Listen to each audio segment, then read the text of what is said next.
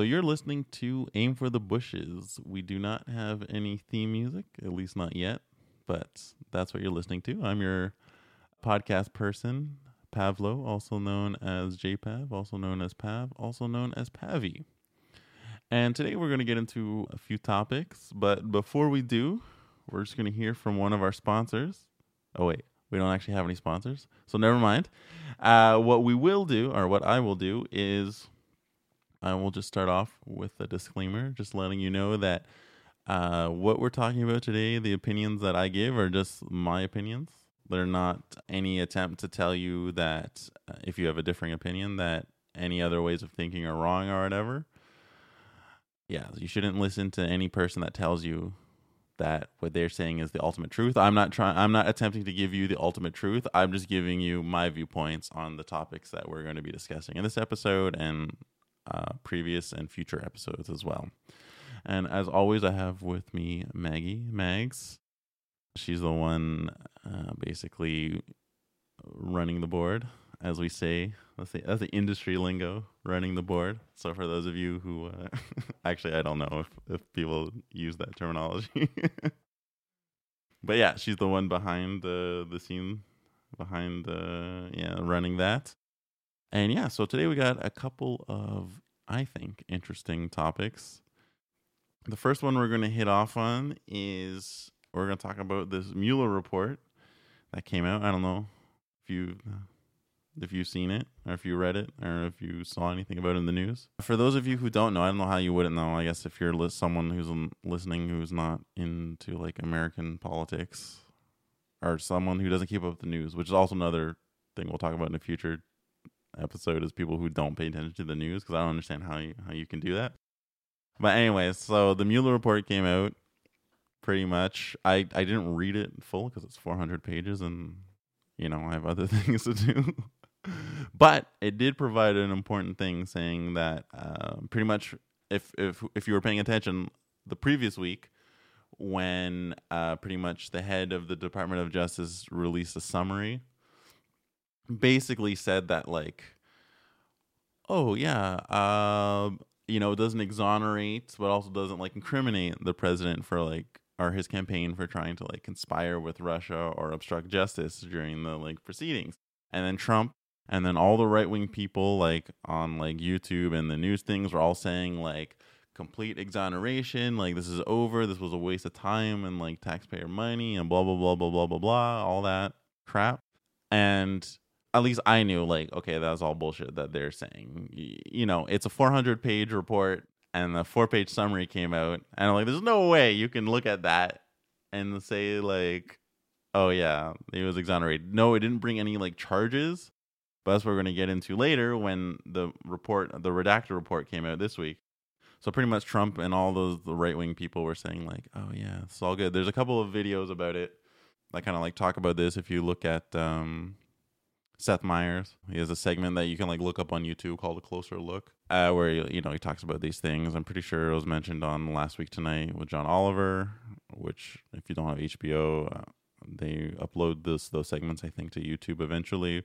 But you have all those rebuttals coming and saying like, yeah, like this is not a long enough thing, the summary, to say that like he's completely exonerated.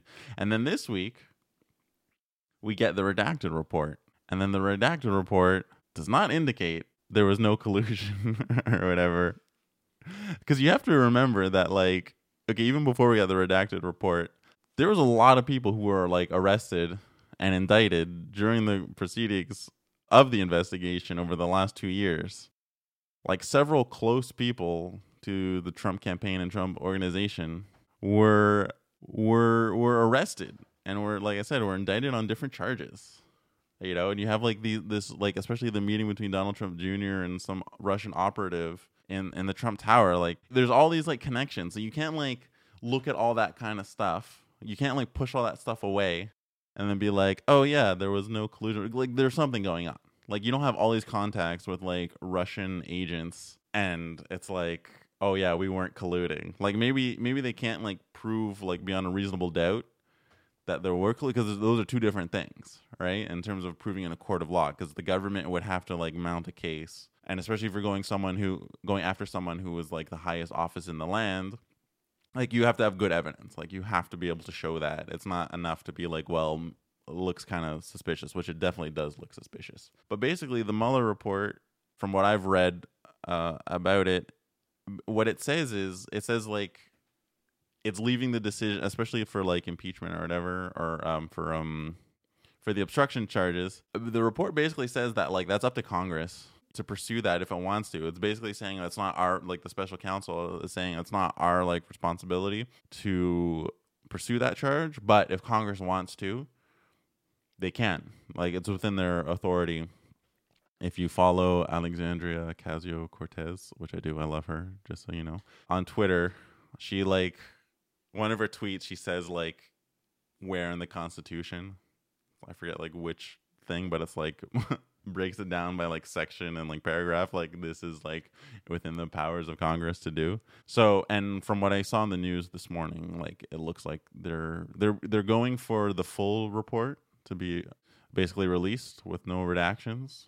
I don't know publicly, but at least to Congress. So this thing is not ending anytime soon. So all that like premature celebrating you saw from people who are right leaning, yeah, it was exactly that. It was premature because they're basically trying to like get out and control the narrative and say that, oh yeah, it was nothing, it was a waste of time, you know.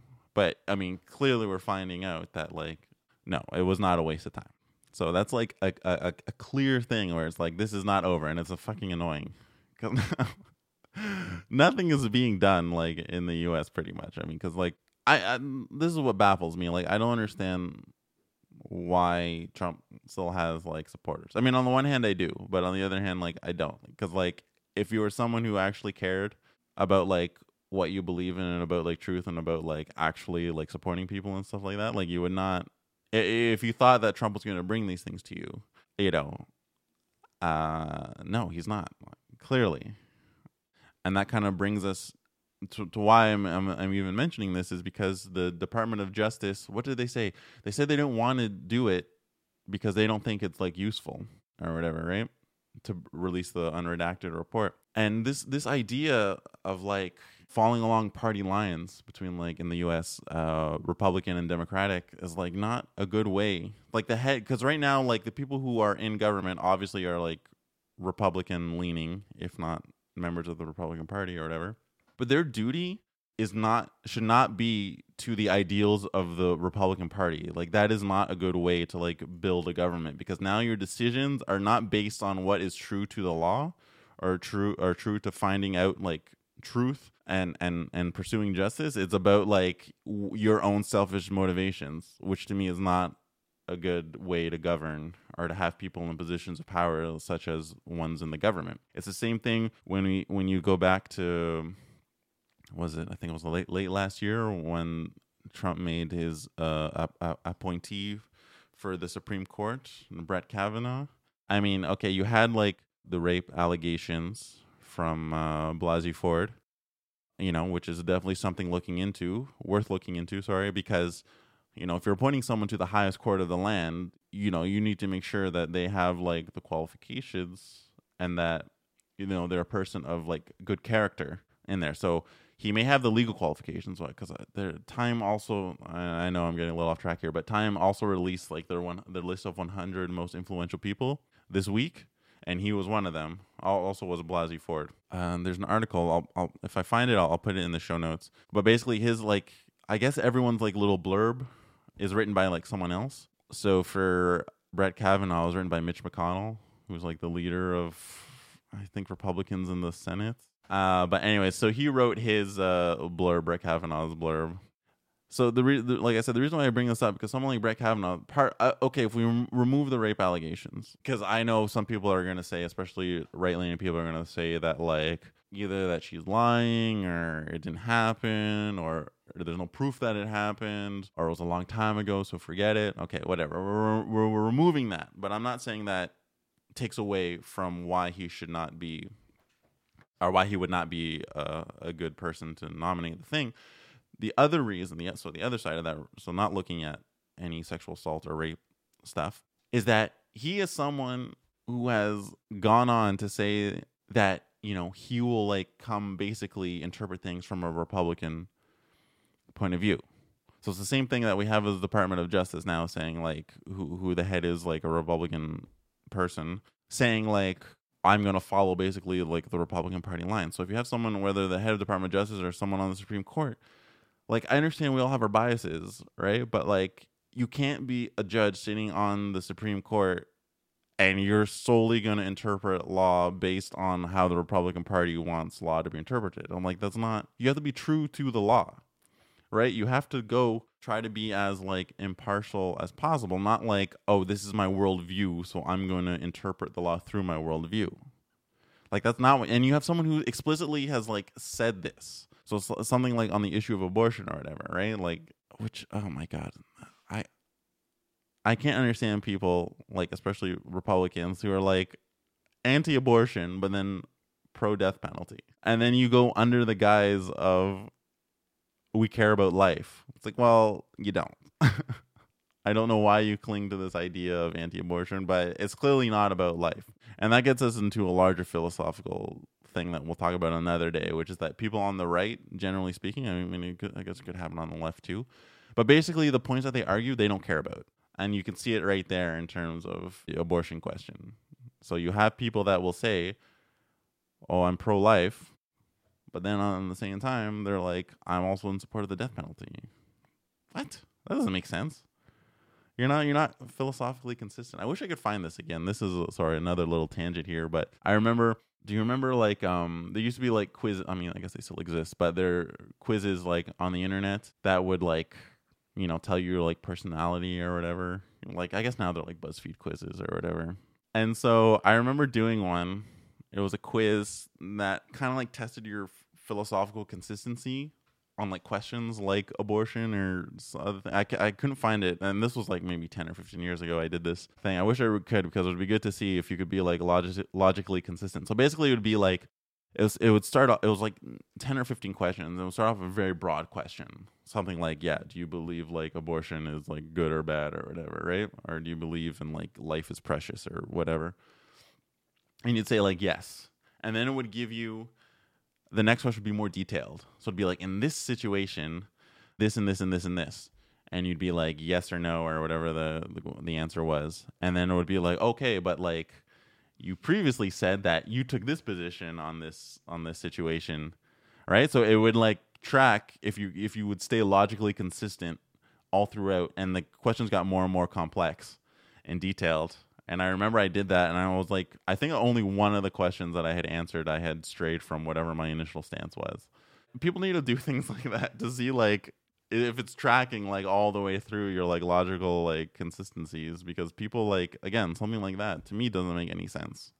And that's just something very basic. It's like, okay, pro-life on the abortion level, but then death penalty at like some other level, right? And it's like, doesn't make sense. I don't know why you would take those two things. But anyways, all this to say that like we can't have people like, this is not a good system to have, whether it's in American politics or Canadian politics or politics of other parts of the world. We can't have people in positions of power like this saying that like, I'm going to interpret the law this way, because that's not true to the law then, right? You have to go with what the law says. Yeah, I understand there's like leeway and stuff, like I said. I understand like we'll have biases. That's not the problem. The problem is not having a bias.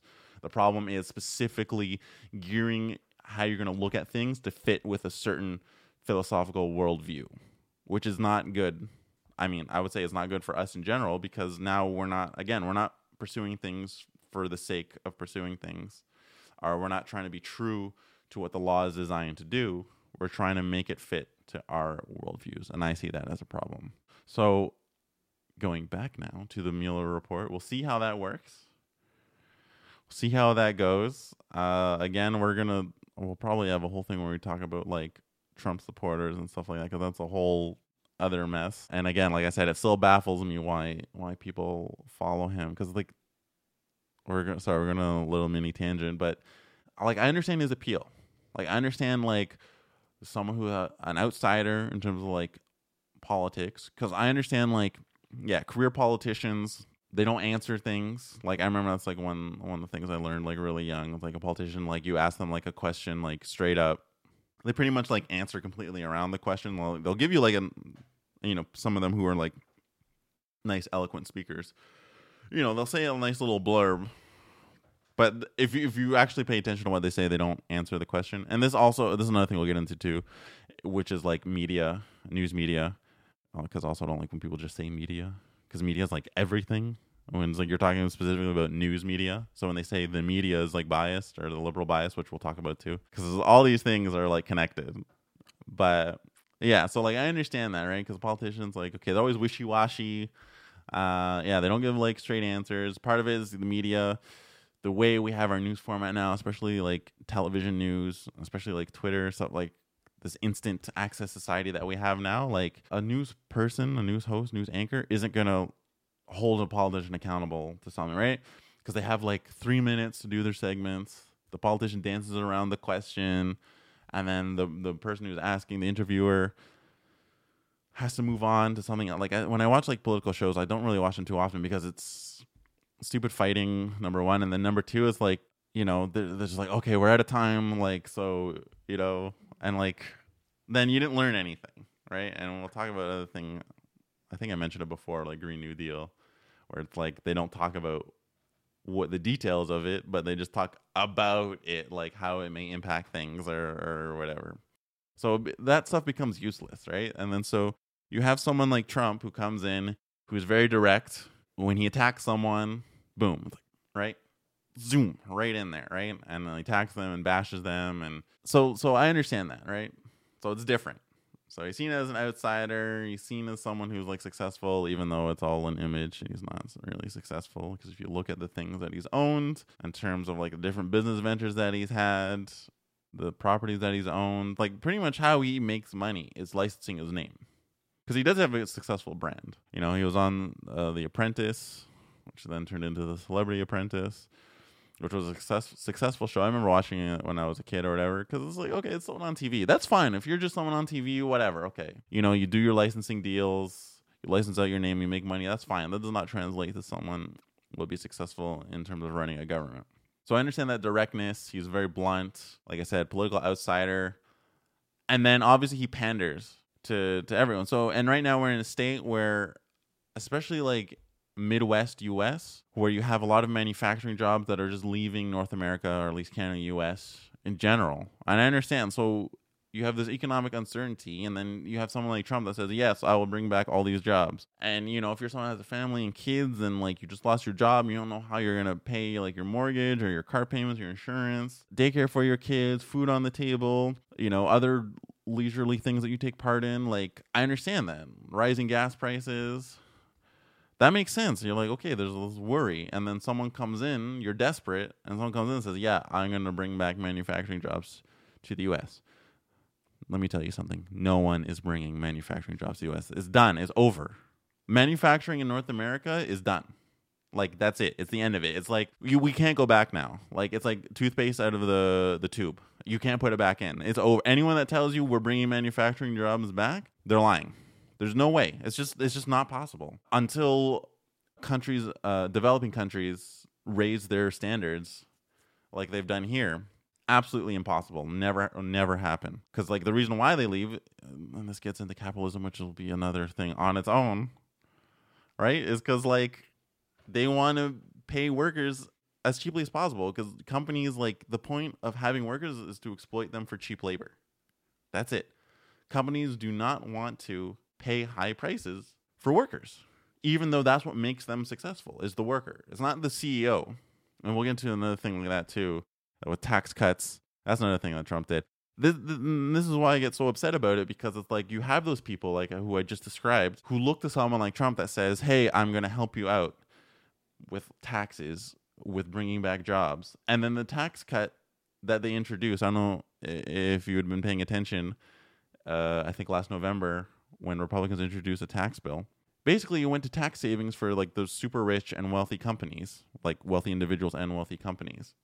That's who it served. So you would think, okay, a company saves money on this tax return. We're going to invest it in our workers, either through like infrastructure, materials like supplies or whatever, or like wage increases or salary increases, whatever. It's like, no, it doesn't go to any of them. It goes to executives or goes to shareholders because they don't care about their workers. So, I mean, they sell it as that is going to help the normal American family. But no, it goes to serve that, right? But then people are just so I don't know what it is. I don't understand why people need to, like, on a certain hand, I do understand, like, okay, you have someone who's like position themselves as like, I'm going to save you kind of thing. But then they're not in your interest at all. And this is something you see across right-wing commentators, whether it's Fox News, the people in the Trump organization, all this, they position it as like, we're here to like help you. But it's like, no, because they always talk about elitists, liberal elitists. Common phrase. All those people that you hear talking about elitism, they're elites. Someone like Trump, you can't look at someone like Trump and say he's not an elitist. Right? So when they talk about draining the swamp and corruption, I'm like, no. Are we going to fight back against elites? It's like, no. You can't be, like a millionaire. I don't think Trump's a billionaire, but a millionaire who, like, if you've seen, like, Trump Tower, like, everything's, like, gold-plated. He's very tacky. Everything's gold-plated. You know, if you look at some of these hosts, like, on Fox News, like Tucker Carlson, he's freaking rich, man. They come from wealthy families. Like, they're all well off. And then they're talking about, like, they're the everyman. And they're not. They're simply just not the everyman. And that's a problem. Because then you have people who are, like, looking at that, who believe it, I guess partially because they're desperate. And you have someone saying things that you want to hear. I think it's part of the lie that we tell ourselves. That is modern society. It's the lie that we tell ourselves. You know, that we want to believe that, yes, these manufacturing jobs are coming back. Yes, this tax cut is going to benefit me, the average middle-class American worker. You want to believe that that is true. But at the end of the day, it's not true. They're not there. They're there to make you think that. Same goes with, like, advertising, which, because I just watched a couple of videos yesterday about Mad Men. And one of the things that they said about advertising, it's, like, not meant to trick you. I was also on a tangent. Advertising is not meant to trick you into, like, buying something. It's to make you think what you've already been thinking. So it's to make you already want something that you've already been desiring, pretty much. So it's an eternal reflection of yourself. So it's already a lie that you tell yourself. And it's just telling you, it's just reminding you of that's what you want. So I think the example that they gave was like, you see a lot of things concerning body image, let's say, right? Looking a certain way, whether you're man or woman, so being slim, being muscular. So when they sell you those things, it's like you want to be, let's say you're someone who's a little more doughy, which is fine if you're doughy, no problem. But let's say you are a little bit doughy, but you're unhappy with that situation. So this is telling you, right? The lie that you tell yourself is, oh, I could be this thing. I could be this muscular man or the slim woman or the sexy looking girl or sexy looking man. That's what the advertisement is telling you, that I could be that thing. And it's the same thing going on with like Trump and other like Republicans. Is that, oh yes, you could be that thing, right? You could be working a manufacturing job for those people that live in those areas where that was the job, right? Like 20, 30 years ago, everyone had like, well, not everyone, but the manufacturing section was a big thing, right? Employed a lot of people. Yeah, that's what we're saying. Yes, we will bring that back. You can have that life again. Because there would be high-paying jobs. Like when I was a kid, my dad worked at a factory that did cans. So like soup cans, paint cans, all kinds of cans, right? And I worked there just like in the summers. As a student, I made a little bit under what the lowest paying job was. And I made like $18 Canadian an hour, which would be pretty good. So that means if you were someone that were working full time, I think you probably made between $20 and $25 an hour. And that's like starting pay. It's pretty good. And that's good for people because not everyone's going to go to university. Not everyone wants to go to university. Not everyone wants to pursue that path, which is fine. So, I mean, it provided like, of opportunity for people. But it's over now. Like I said, like because companies want to pursue cheaper labor costs, they're going to go to China. They're going to go to Indonesia, like clothes. They're all made like Indonesia, Vietnam, Bangladesh, right? They're going to go to Mexico, going to go to Brazil. They're just going to go other places where labor is cheaper. And it's not coming, like I said, it's not coming back until like I said, other countries in the world make it basically the people there like do what they did here, which is like have like unions and fight for larger wages and reduce corruption, from corporations and stricter government standards and stuff like that. Until that happens, where the relative wages like will rise to what they are here. No, if you think about it, if you're someone as a consumer, you want to buy the cheapest product, right? Let's say we have like a T-shirt, right? One that's $30 and one that's $10. As a consumer, what's your goal? You're gonna buy the $10 shirt, right? So for a manufacturer or a company, what's their goal, right? Are they gonna buy the $10 worker, or are they gonna buy the $30 worker, right? They want to pay the $10. So it's the same thing until we change that thing, that attitude. That's where we're gonna leave it for this episode. So, like I said, we don't have any sponsors, not yet. I don't know if ever. We don't have any theme music, so there'll be nothing to play you out. But I have been your podcast person, Pavlo, also known as JPav, also known as Pav, also known as Pavy. And I'm joined as always by my recording partner, Maggie, the Mags, as I like to call her. I don't know if she's aware of that. But yeah, so thank you for listening. And just remember, like I said, what we talked about today is just like my opinion on these various things, these various political things. I know I get a little tangent creation thing, but whatever, it happens sometimes. So thank you for listening, and tune in to our next episode, which will be dropping whenever. Peace.